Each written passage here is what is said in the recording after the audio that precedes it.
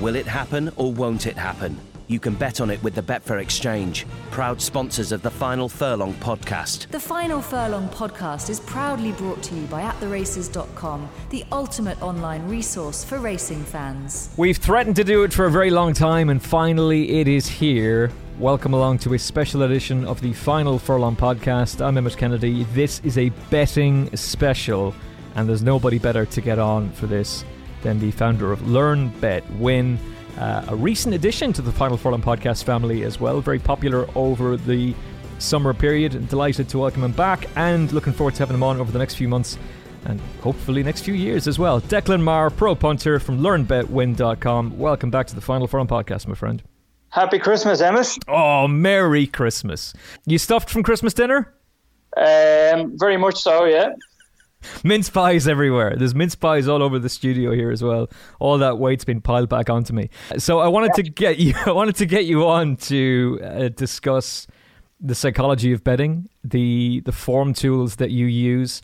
What works for one person may not necessarily work for another, but I'm always trying to learn and I'm always trying to improve my betting, and particularly speaking to somebody like yourself or Neil Channing or Hugh Taylor. Whenever I do speak to you, I always come away from that conversation feeling like there's something I've taken away from that. It's a fascinating time for horse racing betting. In some ways, there is a lot of negativity, but we're also treated to more information than we've ever could have dreamt of having before. As a specialist bettor like yourself, you need to have an edge. What do you feel your edge is? For me, if I had to say what my edge is, I think I tried to put it all together. I don't just use one aspect. Like, there's people that could make money just from watching races. Other people might maybe use sectional times, overall times. You couldn't make money just from getting angles from data analysts. But I think the best analyst would be somebody who uses all of them and puts it all together and then takes each prospective bet maybe on its own merits to see whether they think it has an edge or not. Rather than just using one. I think a lot of punters maybe make the mistake when they're looking for an edge. It's too, maybe is the word obvious? But yeah, obvious in that there's a fellow I follow on Twitter, Will Hoffman, I think his name is. He posted a video of Stopwatch Racing.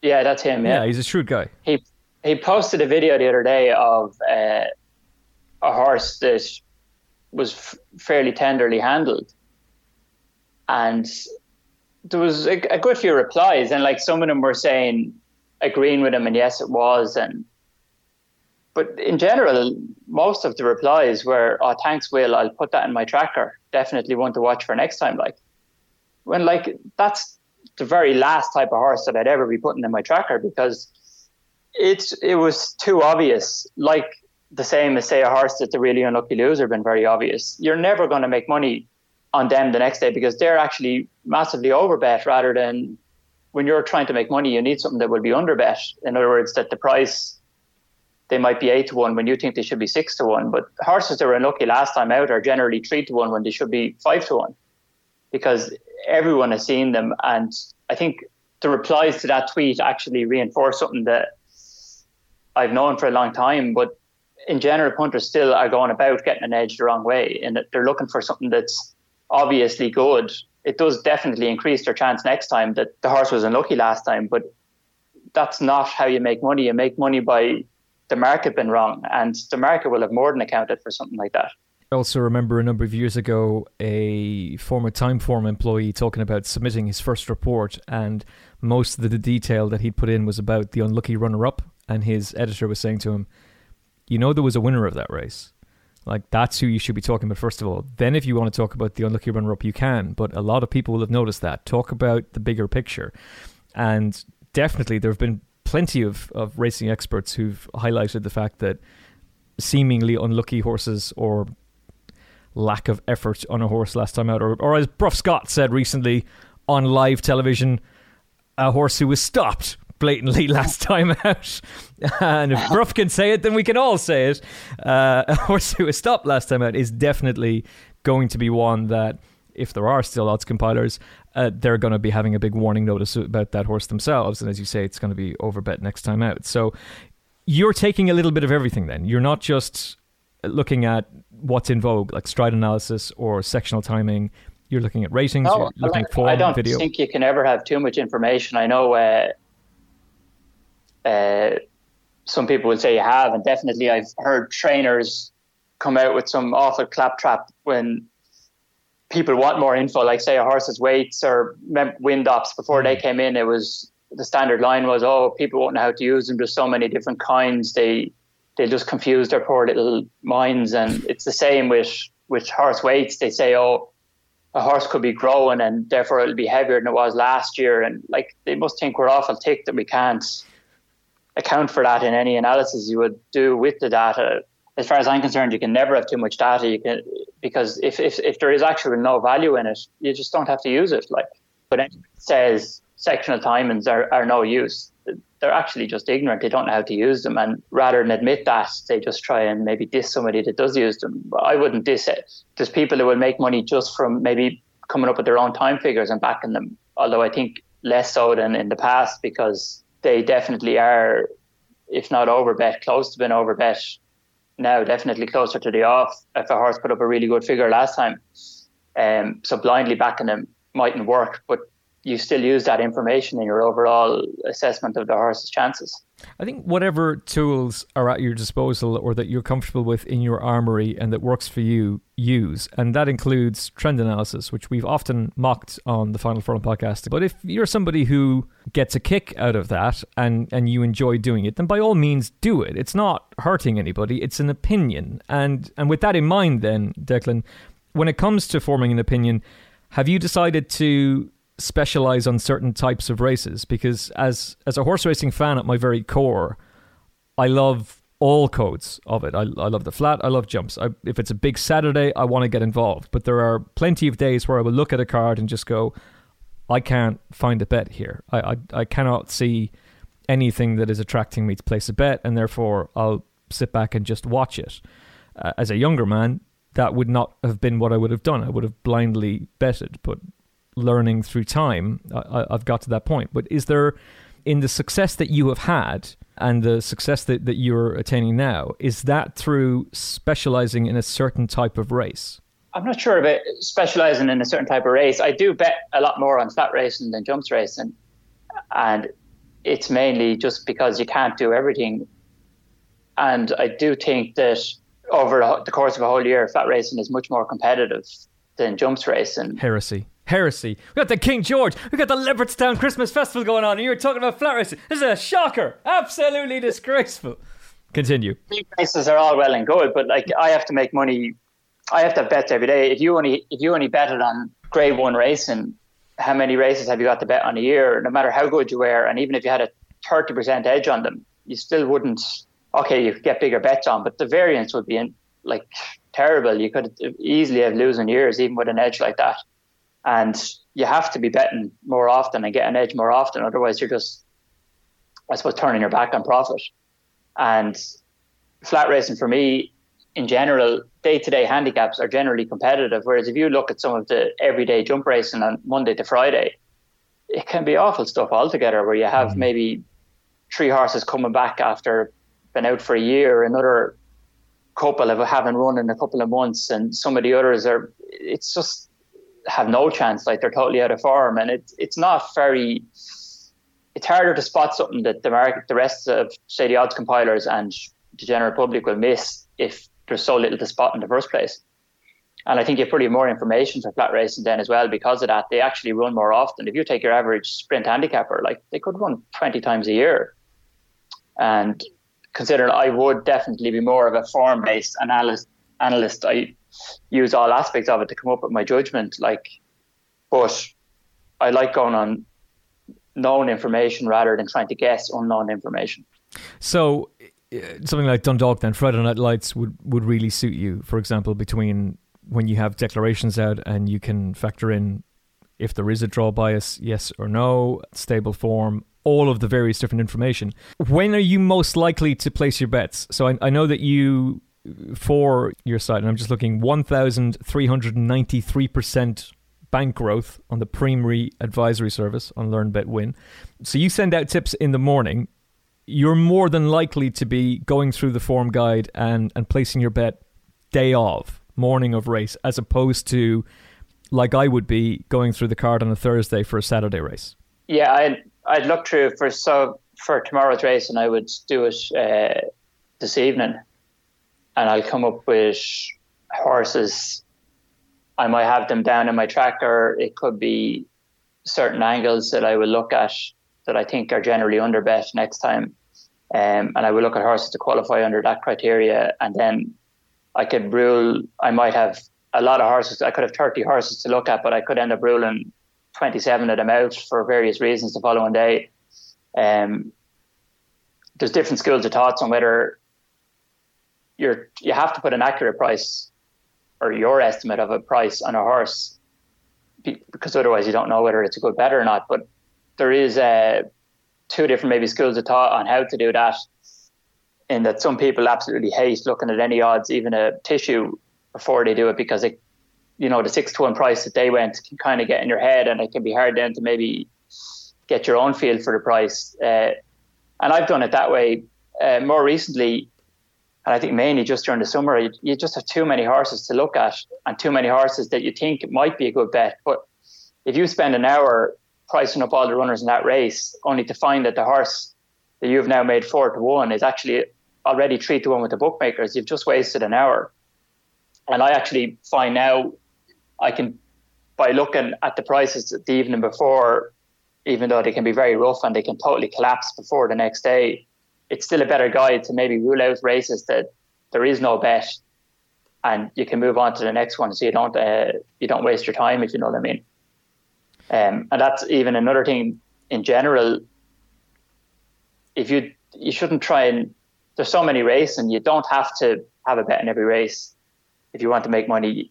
And if you've no angle, you've had a look at the top end of the market and you can't find any way into it, just move on to another race. You're better off going deeper into a race where there's a decent possibility of a bet than spending loads of time on races that are very unlikely to have a bet. You mentioned the At the Races tracker. So I can tell you right now that there's probably 50 horses in my tracker, and there's at least a few of them that have been there for 2 years that I should have taken out by now. What qualifies for you entering a horse in your tracker? Because you made the comparison between the tweet about a last time out horse who was deemed to be unlucky. So you know that's going to be an overbet horse. So that's not something you're looking for. And is it difficult for you to realize the jig is up with a certain horse, that it's either going to be too short a price next time out, or it's now too known in the public domain, so there's no point in me looking at this horse anymore, and therefore deleting it? I do think that's, as punters, I think we're programmed to get really pissed off when we miss a winner. But if we miss a loser, we don't even notice it. We just go, geez, God, that didn't win. I think we would be far better off if you tried to program ourselves to be the exact opposite. In other words, where we patted ourselves on the back for not backing a loser because, say we've had it in our tracker, seen it run the last day over a mile. It was better than a result, but the real reason you put it into your tracker was because you thought it wanted 10 furlongs. You then look at the race the next day and it's over a mile. Okay, yeah, it was better than the result. I'll still have a look. But then suddenly you see, there's no pace. So now it could turn into an equivalent of a 7 furlong race. Sometimes the inclination is, but if it wins, I'm after him. Maybe you've had this horse on the tracker for a while. You'll be so sick that if it wins when you don't back it, that you end up still putting a price on it and still backing it, even though in your heart of hearts, it's not a good bet. But you will get so upset if it wins, you still end up backing it. Whereas, and the opposite of that is the horse, when you don't back it and it loses, you don't take the time to maybe say to yourself, well done. Nowhere near as much as the bollocking you just gave yourself for the odd time when the horse actually wins. Yeah. And I think we'd be better off if we maybe praise ourselves a bit more for missing losers rather than missing winners. Or rather, missing back and losers rather than missing back and winners. I've tried to do that lately. If I've seen a horse that I meant to put in the tracker, for some reason got distracted, didn't. Maybe there was a squirrel in the background and I got distracted. And then I find out that the horse is won at 6-1 and I'm kicking myself.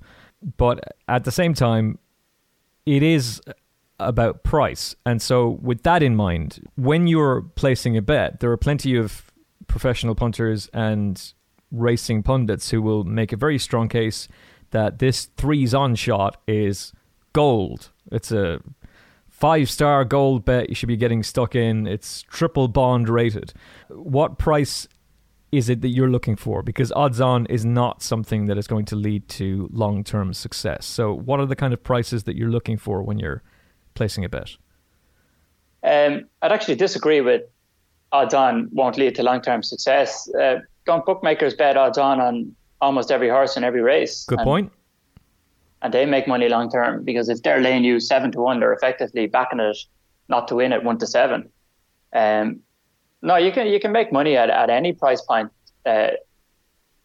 Some people won't be comfortable with it though, because some people won't be comfortable with the fact that if they're backing probably more in sports betting than horse racing, but if you were backing something that average price of 5-1 on, they wouldn't be comfortable with, even if it wins 90% of the time or something. You will make a lot of money. You would never get a margin that big on something at that price. But some people still wouldn't be comfortable with it because they won't be comfortable with the fact when suddenly 3 of them get beaten in a row and they've lost so much. Kind of like there's people I assume on Betfair for the in-running markets that lay the 101s, like somebody has to be laying them. I assume there are some people making money doing it.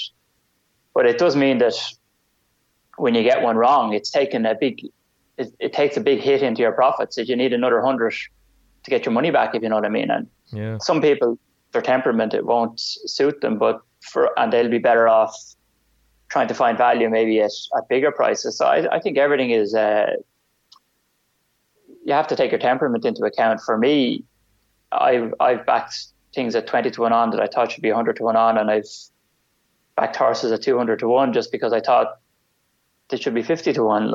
I don't really differentiate much on that side of things at all. I think if you're going to make money, what you do have to do is you have to think for yourself. To beat the market, you have to be at the spot when generalizations are wrong. For example, like say the horse that was an unlucky loser, or deemed to be an unlucky loser, it's boxed in 3 furlongs down, going well, doesn't get a run until the final furlong, flies home from 6 lengths down to get beaten a length. Now, in general, that horse will probably be unlucky.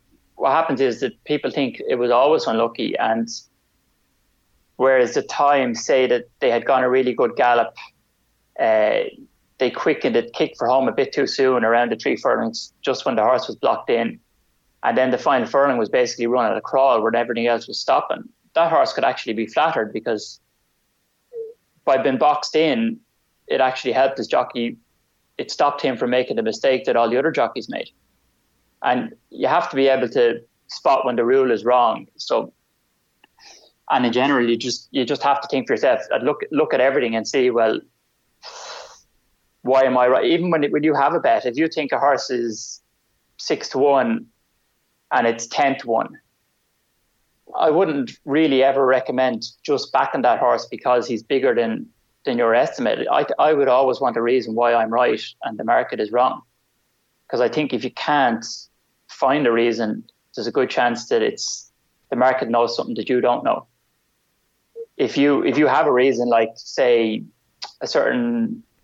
you've seen it run last time out and you're very confident that it needed to step up and trip that it's getting today, but you think that it was subtle enough that the market in general wouldn't have spotted it, well, then that's your reason. But if you can't think of anything, well, then I wouldn't just go back on the horse, because the chances are the market actually knows something that you don't know and that you haven't accounted for. You've made a number of points I'd like to delve into there, Declan. One of them being, if a horse is a bigger price than you think it should be, and we do often see that if a horse is supposed to be 5-1 and now it's 10s, and it runs accordingly, that the market knew something. But the big thing, and this has been going on for years, is the betting ring isn't necessarily as prevalent as it once used to be. You would definitely argue that the exchanges are more of a focal point, particularly 5 minutes before the off, as to what's going to transpire in a race or how a horse is predicted to perform. But you will always hear about the gamble. And the money is coming for this one. The money is coming for this is the money horse. Or it could be at the Cheltenham Festival and there's the Irish banker or the British banker or there's the big hot pot horse. That's the talking point. And I can completely understand, because I've been there, wanting to be part of that this horse can't be beaten, or it's going to be a part of history, and so people get carried away. Or if it's just an average Saturday afternoon race and this horse is a massive gamble for certain connections, you want to feel like you're part of that. You're in on it. You're in on the game. If you're ever going to make this game work, have your own view, be willing to stick by it. If you're wrong, you're wrong, and you go on to the next one. You have to be able to step back from the crowd, and that's why you've become successful at what you do, because you're not just piling into a gamble that you've seen on a Saturday afternoon and is being talked up on the telly.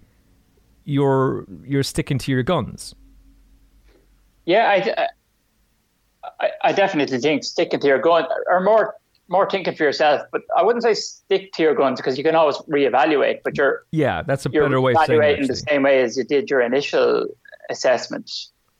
In other words, you could account for new information. Like, say, as a certain trainer, you might fancy a horse and it's drifting, and you know that means today is not the day. And you can use that new information, or there could be new information about the ground or something that you hadn't. You watched the first race and realised the rail looks bad today, or you don't want to be on the inside, and your horse is on the inside. So you don't stick to your guns rigidly, but you do stick to your process of deciding whether it's a good or a bad bet.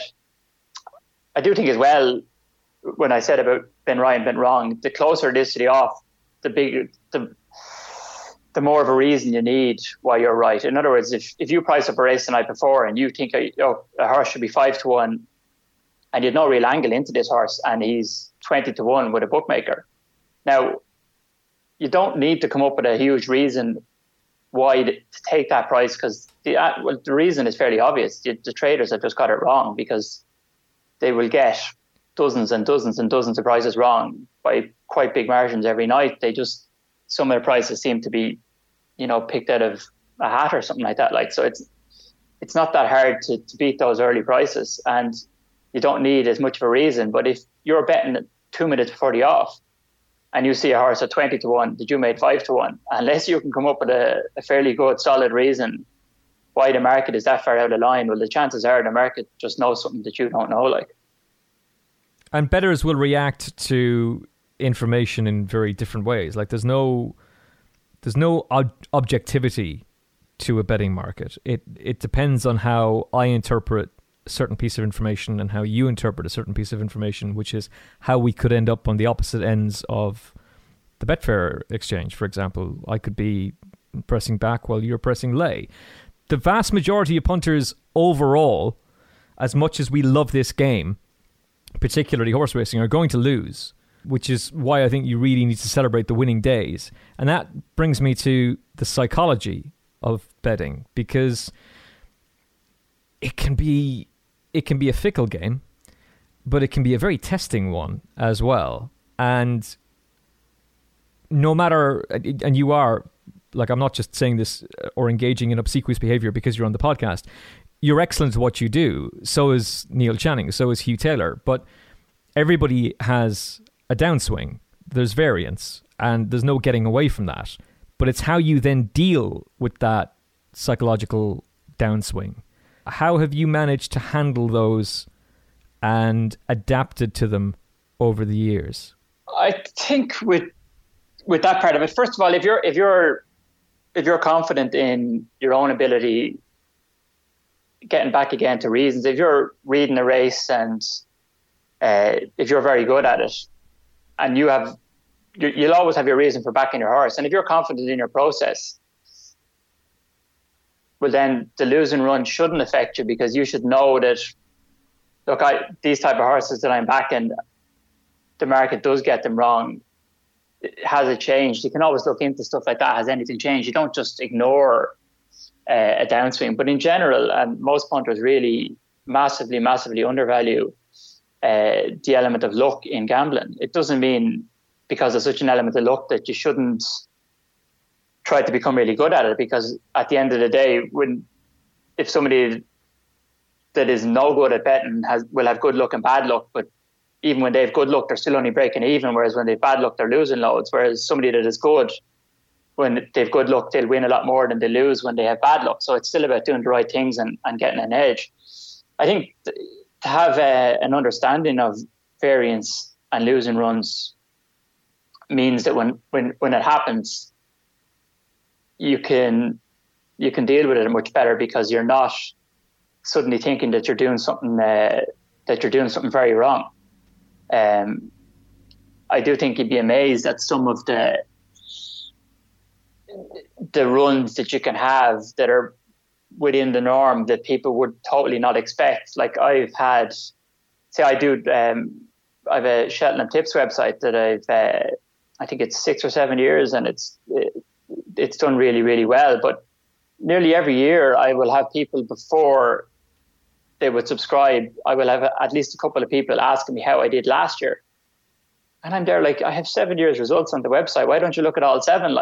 But they will be more concerned with how I did last year over a sample size of 4 days, rather than, say, taking into account 6 years of my premium service and 6 years of the Cheltenham. They will still think that maybe that 4 days is more important in predicting this year's 4 days than the whole sample. And stuff like that then leads into, when they get a bad run, they always think that there's a reason for it other than luck, when quite often, most of the time, it really is luck. I have a Monte Carlo sim here in Excel, and you can kind of plug in different edges and prices and run it 10,000 times over that sample, and then you get how often you will win or lose within that sample. And I think you'd be amazed at some of the results that people would find very hard to believe, if you were, say, a winning punter long term, that you could have runs like that and they'd perfectly be within the norm. Give me an example, Declan. Well, how about, say, I think my long-term ROI with the premium service and the festival package combined, I think it's about 18%, okay? And the average price is about 7.5 to 1, okay? Okay. So that's like a very good ROI. I don't think you could disagree that over 6 years, I have a very good record. So if I was to tell that to somebody, they would expect, say I have 50 bets a month, they would expect that I would win money X amount of times. But like for you, with an 18% edge at odds of 7.5 to 1, how often do you think I would have a losing month with, say, 50 bets a month at that age? I'd say you're coming out on top an awful lot. So maybe 2 months of the year you haven't done well? Okay, so just plugging those in and then running 50 bets 10,000 times, I come out on top with those metrics. It will come out on top 73% of the time. So that's more than 1 in 4 losing months, which would be more than three, on average, more than 3 a year. Jeez. So stay staking then €50 on each of those bets with 50 bets a month. Running that 10,000 times, your average profit is €500. But the maximum in within all of those samples that I took, the maximum profit was €6,000, whereas the worst loss was 2,500. And that is just total and utter randomness. There is it's basically plugging in an 18% edge at odds of 7.5 to 1 and then randomly distributing the results around that edge. I don't even want to know how you got the Monte Carlo model built on Excel, because it would probably make my brain explode. But do you think that then means that overall some punters and bettors confuse luck with skill? Well, yeah, because we'll say that's over a month of results, and the best month was plus 6,000, and the worst was minus 2,500, and that's without any difference in my judgment. Let's pretend this was a dice game rather than my judgment. In other words, that it was a mathematical fact that you had that edge, that it wasn't something that could deteriorate over time. Those are the results that you would expect with that edge. Whereas if you were some job convincing somebody after that month and you lost 2,500 betting 50 quid a point, or 50 quid your total stake at 7.5 to 1 over 50 bets, if you lost all of them, which will happen, that you were actually a very successful doing what you do, I don't think you would have any chance of convincing somebody. Whereas that's actually what can happen. Now, obviously, it won't happen often, but if you brought that out then to make it,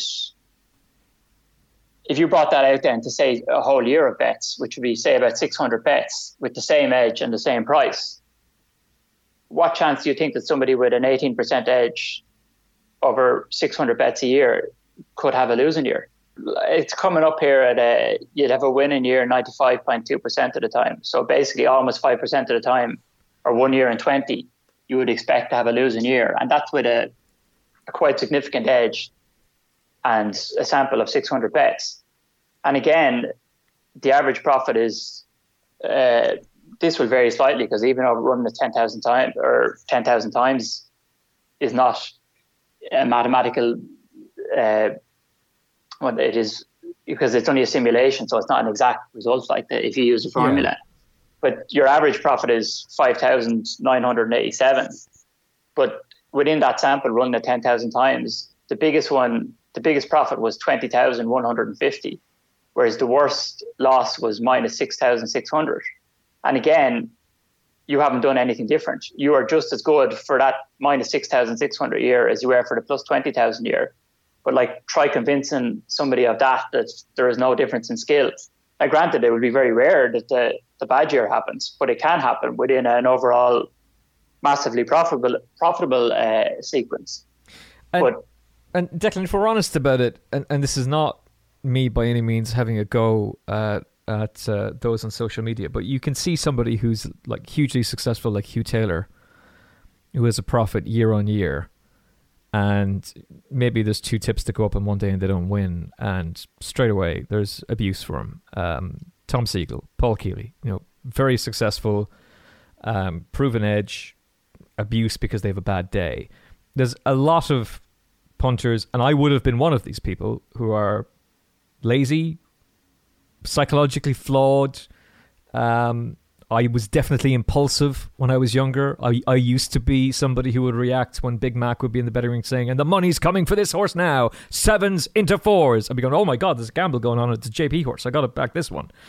And it took me a while reading different books like David Lee Priest's books, The Betting Edge and Against the Odds, to learn how to adapt.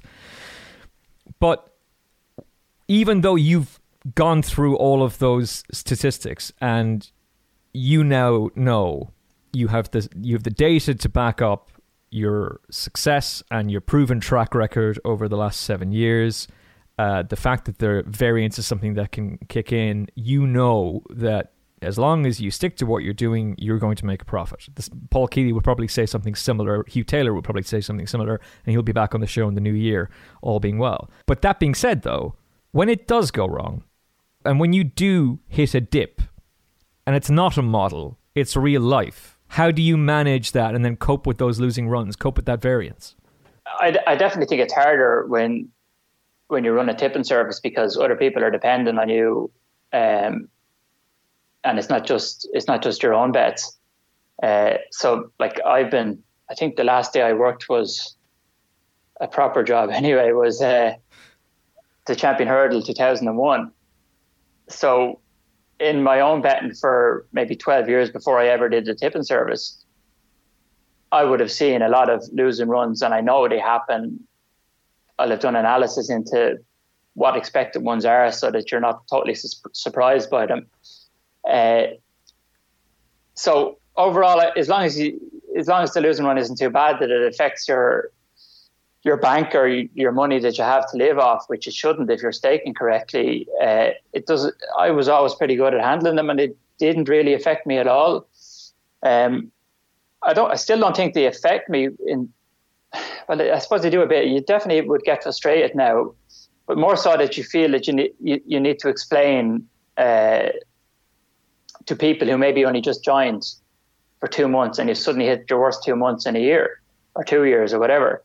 And like, there is a good few people that will totally understand variance and they're used to it as well. But then you will get people that aren't, and you feel like you have to justify yourself to them when you know yourself that it's totally out of your control. That I'm still doing everything right, but the results are just going against you. Like on your other point about doing the same thing, I definitely you would use the same process of logically analysing something and then coming to your conclusions, and you know that you're good at doing that.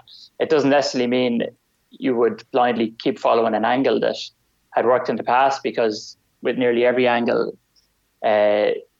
especially if it's based on anything to do with just the data side of things, the market will eventually catch up with it and your edge will go. So you have to be aware of when that can happen to change things. But like, I've been changing stuff for 18 years, and I know that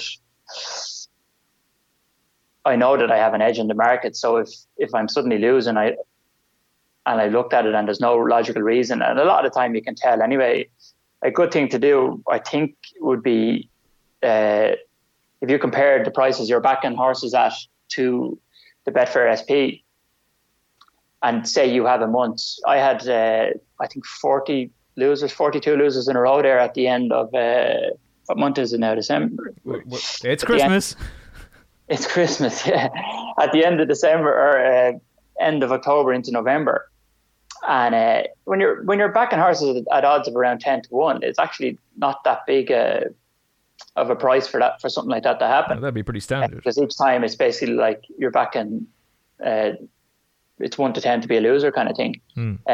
Not accounting for your edge, obviously, but when you know stuff like that, if you compare your odds and you normally beat, say, the Betfair SP by 12%, and I actually did that because I just send members an email at the end of the month, and I think at the end of November, my average beating Betfair SP since launch was about 12.5%, 13%. And in November, it was actually 15%, despite the fact that we had a crap month.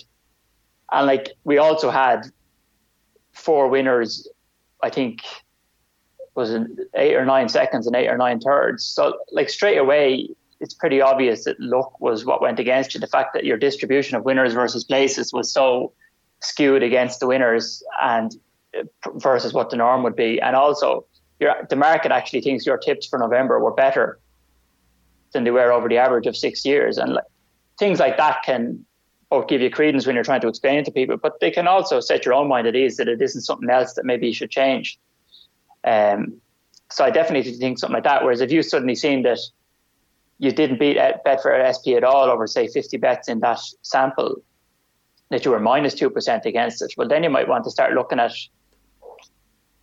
a little deeper into, is there a reason why you're getting so many drifters or something like that? Like, you were talking about altering and realizing when something that you've been doing that has been successful and the market has now copped onto it. Can you give me an example of something like that recently? Something that was very profitable for you, but the market has now copped on and it's not necessarily as valuable to you anymore, and you've had to change? I think because I try to use a bit of everything. Like, I will watch races for horses that I think will be under bet the next day. And what you think will be under bet, I suppose, is in a way got from past experience, data analysis. Like, say, I think I'm pretty good at spotting horses that want to step up and trip. And sometimes it's really obvious. I won't put one of them on my tracker or anything like that, but sometimes it isn't. And it might be that could be an edge that I think would probably last. Something like sectional times, like Simon Rowlands was, I think the first person to write about using a formula for upgrading horses for based on the overall time versus the closing stages of the race. So say a race was run at faster than average, it would be maybe a finished speed of 110%. In other words, they were going faster for the final, say 2 furlongs than the race as a whole. Or likewise, it would be different for different tracks. And then coming up with an upgrade figure based on that, on how much to upgrade a horse for a race, and then coming up with a kind of a fair result. I think something like that would have had far more value as a bet. It still has the exact same value as a race reading form analysis tool, but for actually blindly backing horses that were marked up a good bit last time out, whereas you might have made money 5 years ago, I don't think you would now. Them horses would tend to be the really obvious ones over bet. But you can still use sectional times, and especially the furlong by furlong ones on at the races, which are obviously you would be able to come up with far more sophisticated algorithms to come up with a fair result when you have furlong by furlong times than just one split.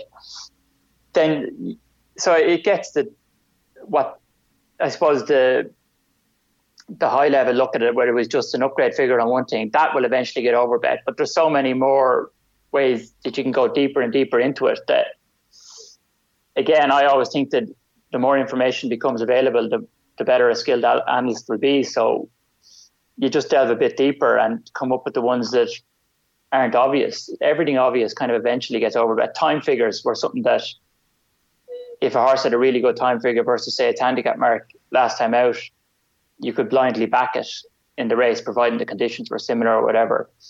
Something like that, again, now I think the market pretty much would account for it. And like overall, the market will eventually account for most things. So yeah, which is why I think rather than using just an angle and blindly backing it, I think you should have an angle to give you a reason to look at a horse. And then you still use all of your other skills to decide whether the price is right on the day. And that way, if your skills are better than the market, your skills are likely to stay better than the market, and you will always be able to make a profit. What's your take on stride analysis, and is it something that you've added to your arsenal? It's not something I've analysed in detail myself. Now, I've read the stuff Simon Rowlands has wrote on it. I find it interesting. I definitely think there's use in it, but to do it, you need the data. So you would need the data in Excel format and analyze it. I'm not sure whether Simon has that. I haven't looked for it yet because it's just something I haven't had time to do. But if I could get my hands on that, I would definitely look into it deeper. Because again, it's like I said earlier, it's information, and you could analyze it and find it has no use, and then that's fine, you just disregard it. But if you can find any use for it at all, it's something you throw into the box when you're coming up with a price on a horse. You've considered, you think it visually it looks like the horse might want further or shorter. The stride analysis could help you either back that up or contradict it, which again is you can account for that in your price. I know sometimes you can feel then if you throw too many things in, it's hard to come up with how do you come up with 6-1 for a horse's chance when you've to consider the go and the trip it had the last day, it's off a break, its trainer is not in form, and it can jumble up your head a bit. I think when you're analysing form, you should possibly try and break things down into parts, analyse them all separately, and then join them back on. Like, so say if a horse ran bad last time out, it has a poor draw this time, and the ground is different. Instead of putting that all in to the mix and trying to come up with a price for it, if say you think, well, what price would it have been if it hadn't run last time? And you say, well, 5-2. Then you say, well, okay, so it ran crap. Was there a reason for it in relative to today's race? And it might be, yeah, I have a pretty good excuse for it. It was trapped 5 wide, up at a strong pace. The fact that it faded was nearly entirely predictable. So you might actually only knock it out to 3-1, and that's only because the fact that it happened last time that it pulled, it might happen again. Whereas if it had no excuse, you might say, well, that makes it 8-1 today because maybe it's you just think that it's losing its form. Then you account for the fact that it has a poor draw today. So you might say, well, the draw in general would be a 25% disadvantage. So you add that on top of your 3-1. And then you account for the fact that it's a different ground, which might be a positive or a negative. And you might have 15 other things to account for. But I find that if you come up with a generalized price first and then add in all the parts, I think it's kind of loosely based on like Bayes' theorem or something like that. It's much easier to come up with an end result, I suppose, you're happy with to estimate a horse's chance. Just before everybody loses their minds, I should point out that you were saying your last real job was 2001 Cheltenham, which of course was cancelled due to foot and mouth disease. So we'll say 2002 Cheltenham or 2000 Cheltenham, one or the other. Secondly, trainer quotes. One was cancelled, was it? Yeah, that was foot and mouth disease. That was when Isterbrack was robbed of his fourth. Oh, so 2000? Are you sure? Yeah, 2000. I always thought it was 2001 was the last day I worked. It was the day Isterbrack was pulled up on the champion hurdle. 2002. Was it? Or Lawa. Because I was working with racehorses for 6 or 7 years in Dermot Wells, and I was over in Meagher, stood over the winter breaking yearlings, and I used to tell them how I used to always mitch off school when Cheltenham was on, and then I go in that morning complaining of a pain in my chest, and it had happened to me before, so I knew what it was. My lung had collapsed. Jesus! But I rode out one horse anyway, like, and it was agony, like, which they didn't believe a word of it, like. And I went home that day, and I never worked again. You rode out. First of all, I didn't even know that you used to ride out horses, so that's a fascinating piece of information. But you rode out a horse with a collapsed lung. Yeah. Now there's various levels of a collapsed lung in that it could collapse the whole way, which would probably be very, very serious at the time. It collapsed a certain percentage, like, so. Yeah, I went to the doctor, and it was around 12 o'clock or something, and he wanted to know, will you ring an ambulance to bring me into A&E? And I'm okay, I'll make my own way in. Obviously, I didn't go in until the race was over. You wanted to see Cheltenham. It was the Moscow Flyers Oracle and Isterbrack being pulled up in the champion hurdle were far too important than sitting in a hospital bed. As an asthmatic, I can feel your pain, but a collapsed lung would be much more serious. It was 2002, my good man. It was. I'm after Googling. But it's fine. The fact that you then worked with horses leads nicely into this question: trainer quotes and jockey quotes and owner quotes.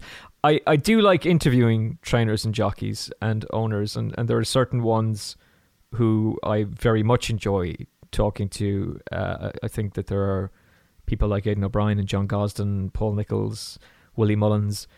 And that's just to sample size a few. They really understand the fact that the media is very important and it's a connection to the fans, and so they can be quite open. But then there are others who are quite closed off, and I can understand why they would be. But do you take trainer quotes into account or jockey quotes into account when you're deciding on a bet, or do you tend to stay away from all of that? And when it comes to racecourse gossip, like somebody grabbing you by the elbow and saying, in the bumper, Noel Meade's in the bumper, can't be beaten, it's eating pigeons on the gallops, as Harry Durham said recently on the podcast. Do you tend to ignore all of that stuff? I think in most cases, yes. There are times when a trainer quote could be useful. If, say, especially in a bigger race where you can get one handily enough, say you're looking at a horse hasn't run since last year, and you think he's, for whatever reason, you're interested in him in a race, getting a quick quote to see, was he injured? Is the trainer claiming he's fit or is going to need the run can be useful. In general, I like information like that is, again, something that you can throw into the pot. The trainer says it's not fit. Well, what, you know the way some trainers, this will win, but like he says that about everything. You have to know the trainer as well. Nigel Tristan Davis. Yeah. You can use the information. What I don't really have much use for is somebody saying, I fancy this horse today or back this, because, okay, it tells you the horse is trying, but that's pretty much all it fucking tells me. Like, I'd like to know the reasons why they fancy it. And most of the time, it could be just he's working okay, or the trainers in general I wouldn't rate as farm analysts. There's a few of them, obviously, an exception to the rule. Likewise with jockeys, most of them are useless, really. Like you even hear them coming in talking after a race and saying the horse quickened 3 times. Like, they're talking utter nonsense. Like actual data shows it didn't quicken 3 times. It just slowed down less than the other ones. So mostly I wouldn't neither want nor value their opinion all that much.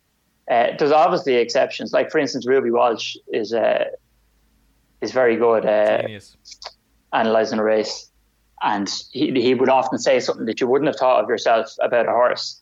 Whereas most jockeys just spout cliche after cliche, and it's of limited use. And you have to remember, they're very biased as well. Like, when they're doing an interview after the race, they're not going to come out and say, I could have won 10 lengths on the horse that just got up half a length after, because it's not in their best interest to say that, unless they're trying to sell it or something like that. And then it's in their best interest to exaggerate that way. But in general, and the same reason for trainers, like, have you ever had a horse disappoint that they didn't have an excuse for?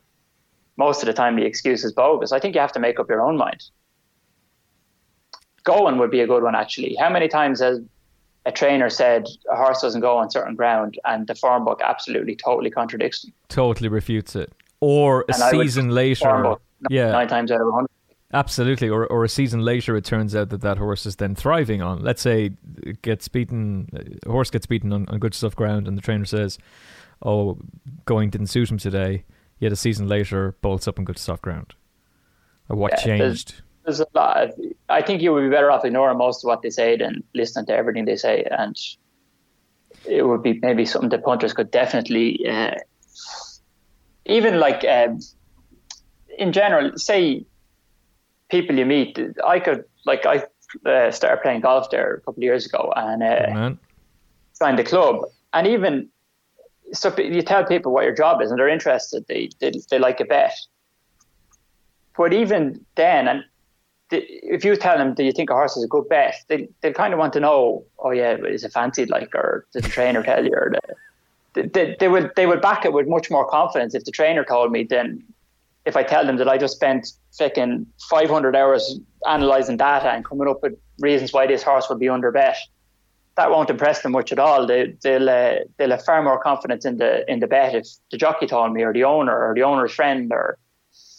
Like, I think that's definitely into Irish people more so. It seems to be knocked into us from a young age that, more about inside information, which I think is a bad thing for racing, because it stops, I think, a lot of people getting into it because they think it's crooked when it's not really anywhere near as bad as what a lot of outsiders to semi-outsiders would think. It's nowhere near as bad as a lot of outsiders would think, and you've just nailed it there. Like, the amount of friends I have who have zero interest in horse racing. I'm out for a coffee with friends and they're saying to me, yeah, but like, how do you know the horse is going to win? Well, I don't. I think it's going to win. But like, has the trainer told you something? Because like, they all know, don't they?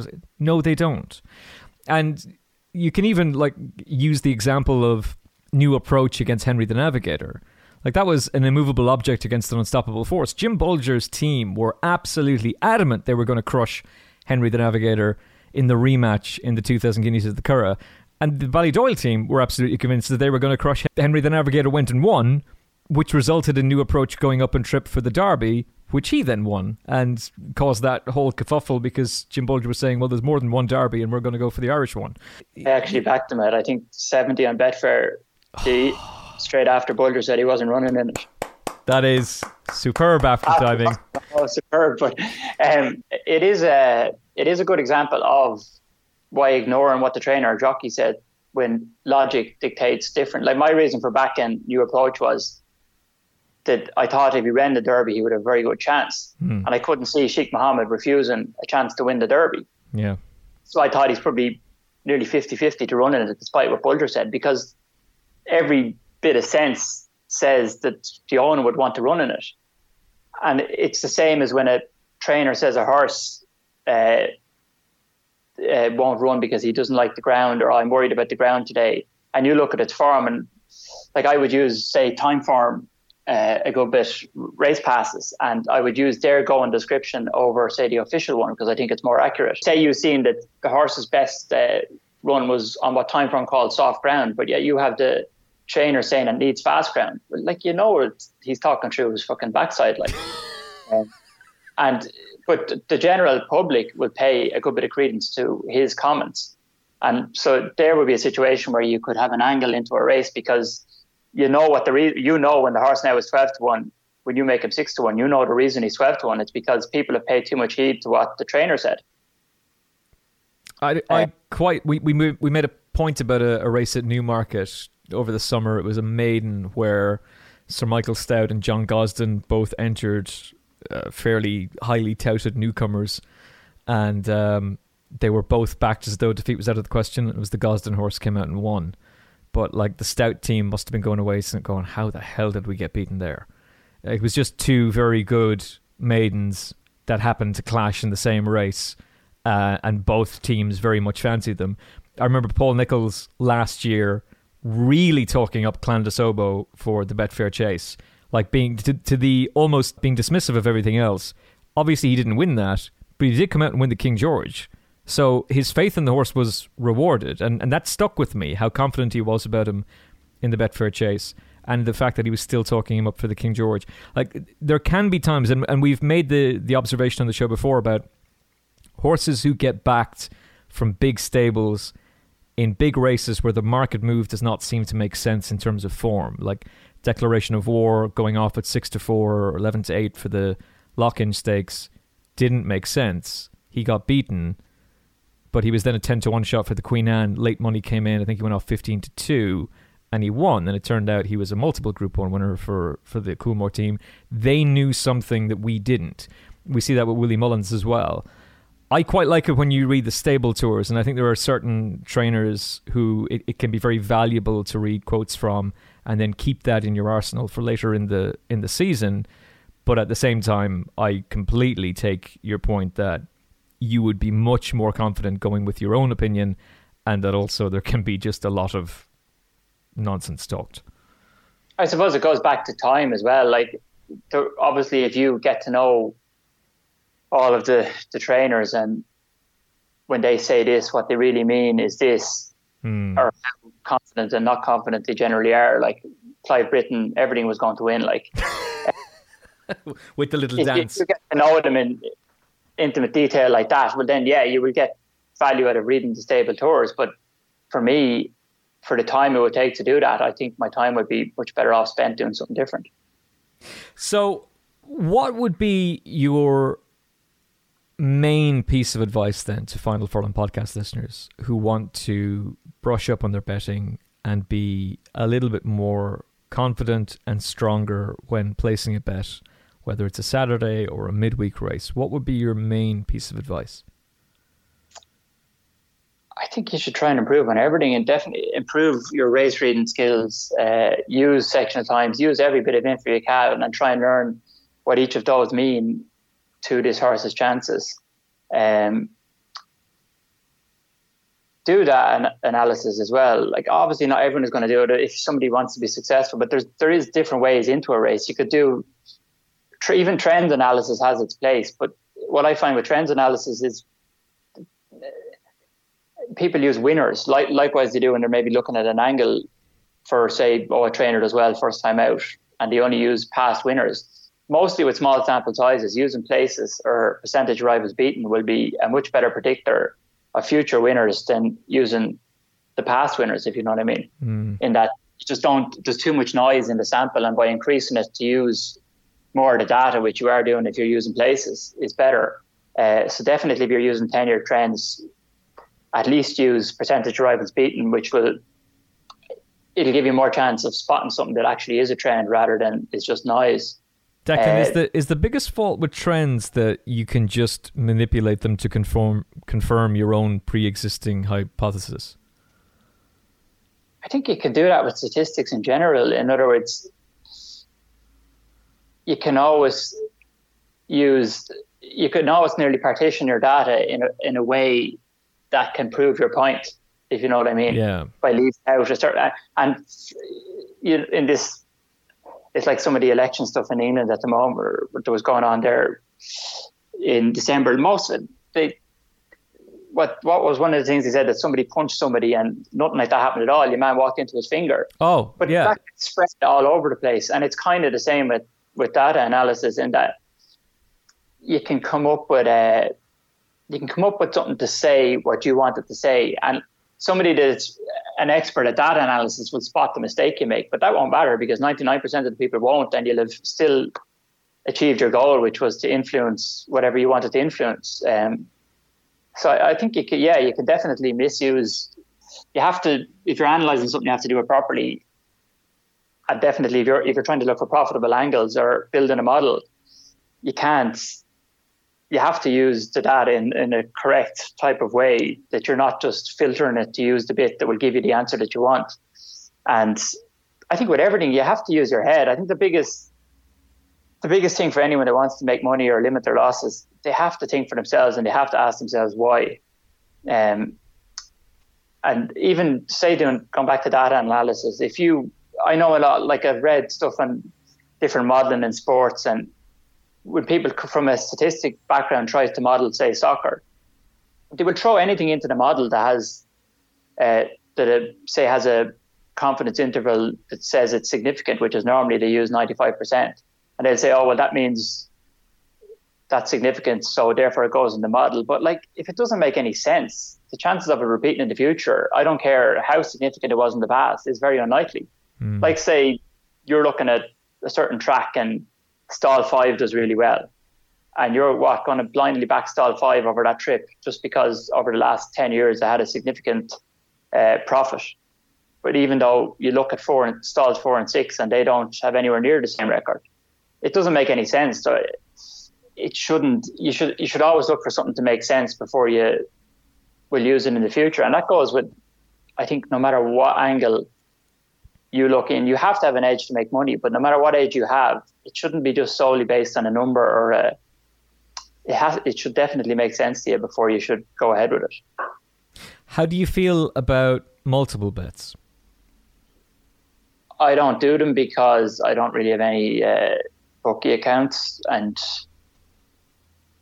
you would obviously need a bookie account. But also another reason not to do them would be you will generally not get. If you have 2 horses, there's nothing wrong with them, in that there was always a theory that if you're doing multiples, it's more for the mug punter because you're multiplying your negative edge over a series of bets rather than just one. But if you have a positive edge, there's no reason not to do a multiple. So in other words, if you have one horse at 6-4 and you're getting 2-1 on it, and another one at 7-4 and you're getting 2-1, doing a multiple, it's still a very good bet. There's nothing, because you're multiplying a positive edge. But at the same time, can you get 2-1 with the same bookie on both horses? Whereas if you're backing them singly, you can. So that would be an issue I'd have with them, in that you will often end up taking under the odds on some of the parts of the multiple, rather than if you back them all singly and you could get the best price on all of them. It kind of goes without saying then, Declan, that because of your success, you've been clamped. So it's the Betfair exchange you're using. Yeah, and I have members of my premium service. Now I do have, I think it's running just over 6 years, my premium service, and I do have members with me from right at the very start. But like, obviously sometimes you will get a member, you'll have a bad month, they won't stick around. But in general, by a mild reason, most people leave and they email you and tell you is because they can't get on anymore. They've lost a good few accounts and they just don't have accounts to get the bets on. And while I suppose I'm making money and then I have all my members backing the horses and that's my way of making a profit, there is people that do it themselves that have been betting 20 years, losing money. Suddenly they start breaking even, and that's fine. And then suddenly they got good enough to finally make money after devoting their whole life to actually getting good at it. And then suddenly their accounts get closed. Like, I think it's very wrong. Like, it's shameful.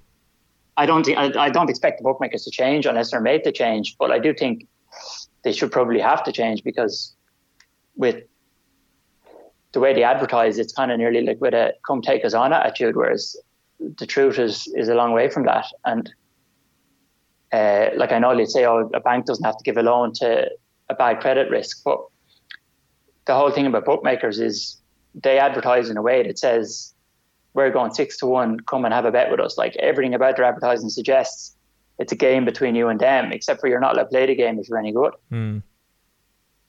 And that's something that we've covered on the podcast on numerous and countless occasions. And it's actually just something that really annoys me. It's something that is actually quite depressing, really, because I think it is. Like I don't see how they couldn't do almost just as well if they maybe improved their standards with odds compiling, and then they would be more confident in their own prices. And then, like a bookmaker, if you looked up bookmaker in Oxford Dictionary, what would it say? Would it not say something like making a book, which is like traditionally back in the day, a bookmaker, the name was coined because they made a book, and they were nearly, rather than taking an opinion, they were more balancing so that they took enough money on everything that they made a profit no matter which horse won, which would mean using people like that were sharp to adjust your odds to make them more accurate. Mm.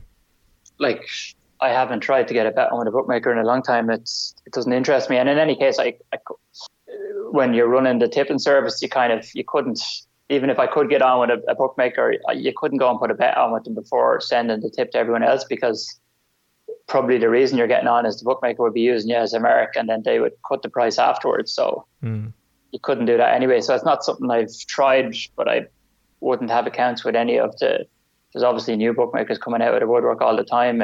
Oh, yeah. And I haven't even tried to open an account with them because the stories you hear, I don't think it's worthwhile. I don't know. You would hope it would get better, and the bookmakers would maybe be bookmakers. They would still make a lot of money. They might have to not morally because they don't really care. The way it's going now, in that, the way there is more punishments for them blatantly exploiting people, say with problem gambling, that were stealing money and stuff like that. The fact that is happening, you would think the effect of that would be that eventually it might become totally unacceptable for them to target people that like really haven't got a clue what they're doing. Whether it doesn't really matter if it's their own money or not, but you're still exploiting people in a way if that's your only focus. And anyone that has a clue doesn't get a bet on. I think that maybe would become less acceptable for them to do, and they would be forced into treating everyone the same. And that, in other words, if they lay Joe Bloggs a grand at 5-1, they have to lay me a grand at 5-1. Yeah, I think that's fair. And it won't be acceptable for them to have high rollers who are basically not really high rollers but high losers. Mm. Well, that seems perfectly fair to me, and I don't see why the gambling regulator hasn't stepped in to enforce that yet, but we shall see what the new year brings. With that in mind, as we approach 2020, what's your New Year's resolution regarding betting, or do you even have one? I don't think I would change anything, like just so that I would suddenly do any different. I think I'm always looking at different ways to improve, because I know you mentioned to me off air about Padraig Harrington changing his swing when he was winning. Yeah.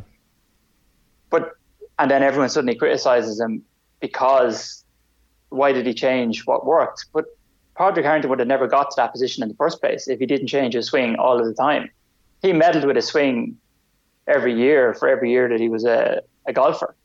And he got better and better and better. And then suddenly people criticised the time when it didn't work, and that he found it hard to get back to the same level. But like, he would have never got to that level in the first place if he wasn't always striving to get better. And doing the same thing is rarely striving to get better. So I'd be a big advocate of not changing anything for the sake of it. Like, say, a losing run that is more than likely luck, but you always have to look at it to see, is it luck?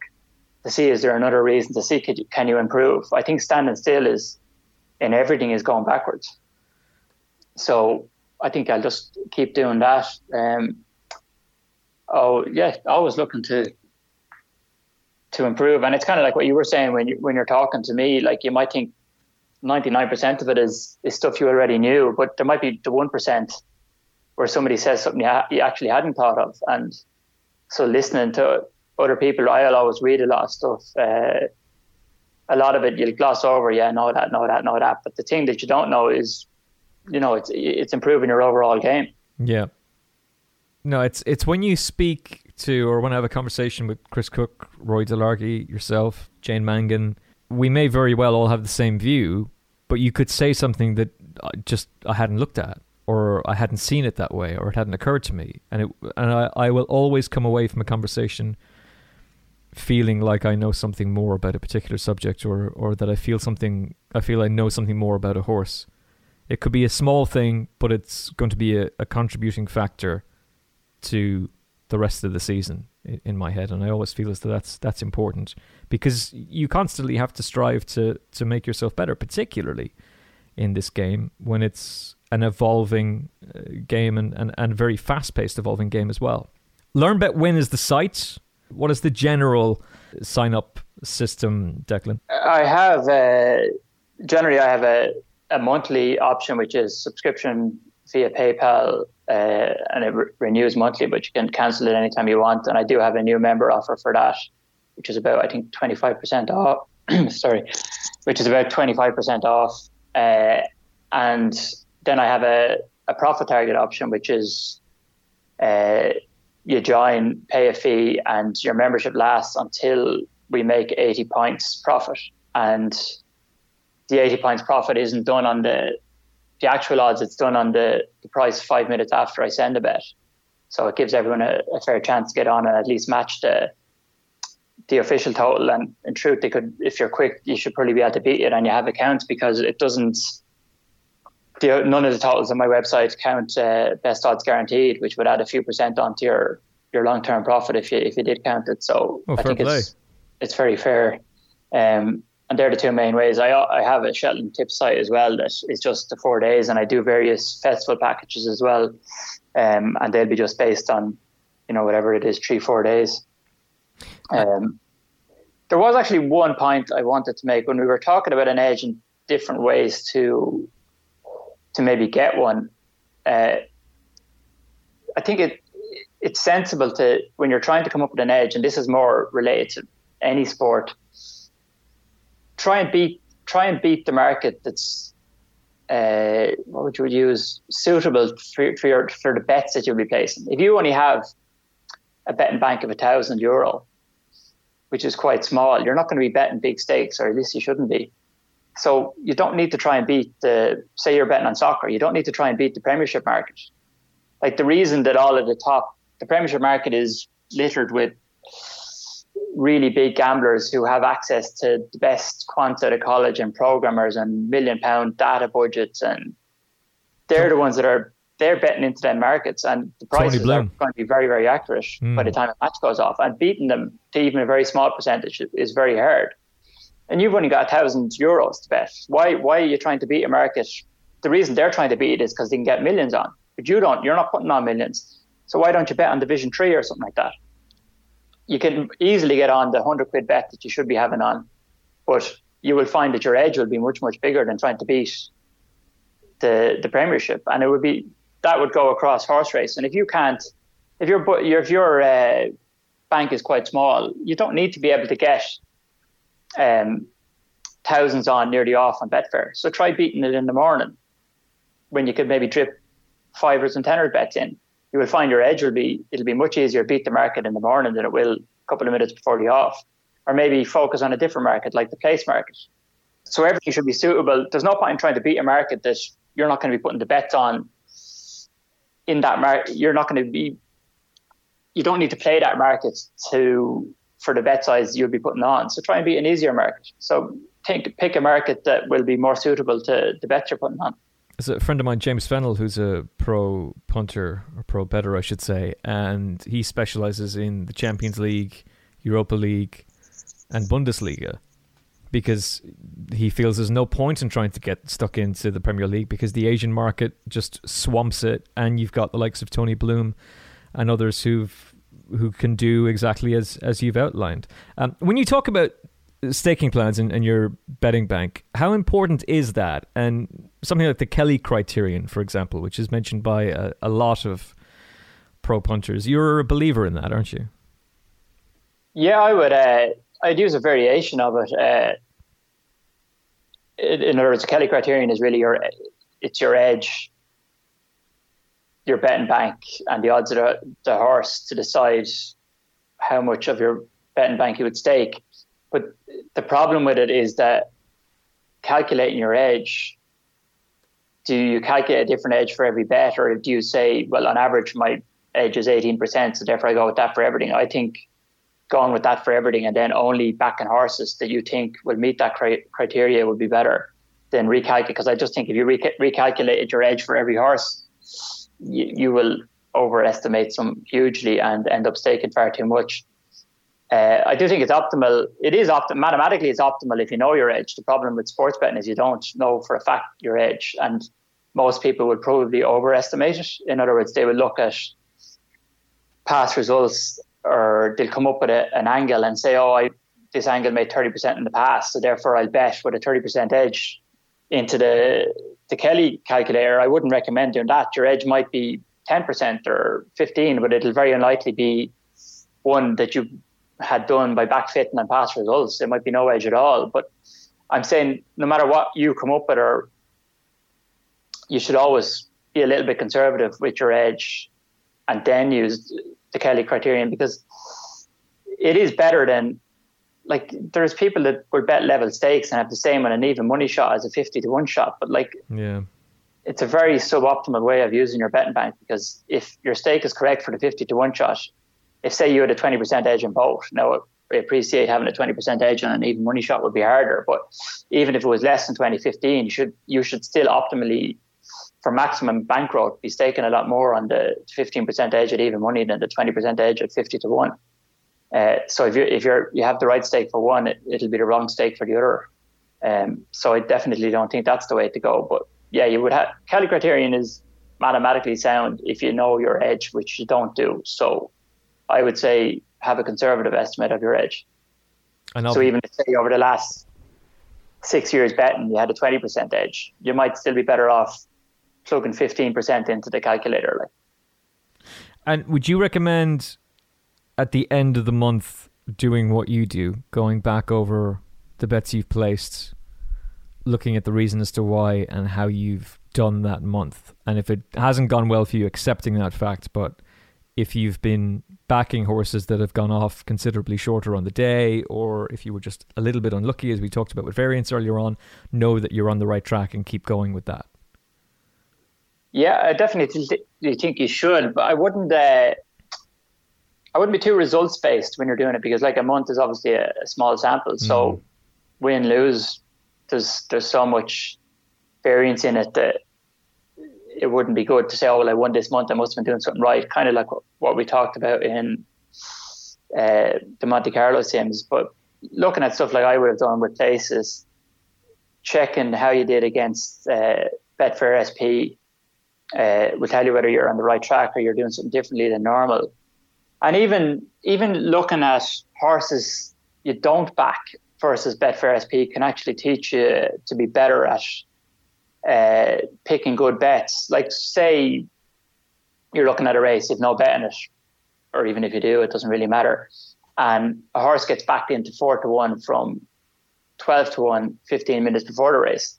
I would often look at that and see, was there something in the form book that could have said that horse should be 4-1 rather than 12-1? Something that you could maybe, the early market gets this wrong and it's only at the off that the money comes for it. Like, sometimes it will be that, today's the day and it's from a gambling yard and there's nothing really that you can predict in that beforehand. But a lot of the time, a horse drifting, either one you backed or didn't back or been backed, if you actually, it's something that you didn't spot when you were initially going through the race, that you can maybe train yourself for the future to pay more attention to looking at that particular aspect of form analysis. So even just seeing what way the market went and trying to figure out why it went like that can improve your overall analysis.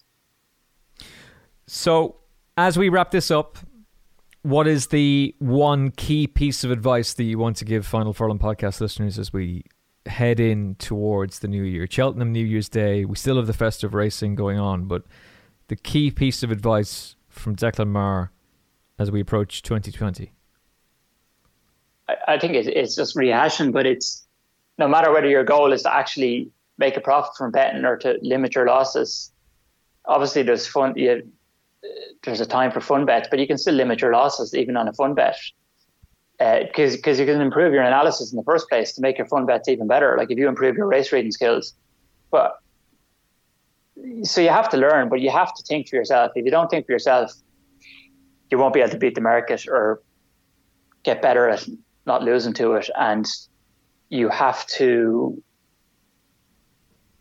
know when you're placing a bet. I think you should always ask yourself, why am I right and the market is wrong? And if you can't answer that, it's more likely than not that you're actually the one that's wrong. And I think that's, before every bet, you won't go too far wrong with that. And it will actually stop you maybe placing some of the more stupid bets, because when you ask yourself that question, you'll realize you're just been an ass back on the horse that you know the ground is wrong or the trip is wrong and the market hasn't accounted for it. And the reason it's in your tracker is not really valid today because you wanted it when it ran on soft ground, not fucking fraction in the soft side of good. So yeah, I think always ask yourself that question and it will improve everyone's betting. There's a note here on the At the Races tracker for a horse: back on a low weight over 3 miles plus on soft ground next time out. So that means do exactly that. Don't be backing the horse over 2 mile forward just because it's entered and you get excited at the notification. Take back your own advice and back what you do. LearnBetWin.com is the name of the site. As we've said, it's hugely successful. The festive offer is available now, and of course there'll be plenty of offers during the new year as well. Learn Bet Win. You also have plenty of articles there too, Declan, that are free to read, and a lot of them are fascinating insights into the game in various different ways. So Learn Bet Win, highly recommend that you check that one out. And Declan will be back with us during the new year, hopefully in the next few weeks, maybe even in the next week, to do a review podcast with us. So we're looking forward to that as well. A pleasure as always, my friend. Cheers, Emmett. And a very Merry Christmas to you as well. Make sure you have as much champagne and gravy as you possibly can. And do I need winners to have the champagne, or can I just... Can't you do like the Harry Findlay champagne lifestyle? that's a pro punter. No. That's a pro punter. Just without the massive downside to it. Just live the dream. Enjoy it, mate. I hope that there's bag loads of winners coming from Learn Bet Win, and looking forward to chatting to you on the Final Furlong podcast again very, very soon. All right, good man. Thank you. Hope you enjoyed this special edition of the show. We will be back in the new year to review all of the festive racing. Barry Orr, Jess Stafford, Vanessa Ryle, myself, the team will all be with you. Thanks so much for listening. Happy Christmas and a happy new year to you from all of us at the Final Furlong. God bless. Get 2% commission on your winnings on the Betfair exchange with My Betfair Rewards. Opt in now to start saving. My Betfair Rewards allows customers to choose their commission rate and rewards. 2% commission via basic package, which can be altered at any time. T's and C's apply. Have you downloaded the free At the Races app yet? With easy-to-use race cards and form, expert daily tips, plus video replays and in-app betting, it's the app that no racing fan's phone should be without. Available for free on your iPhone or Android mobile. Visit attheraces.com/app for more details.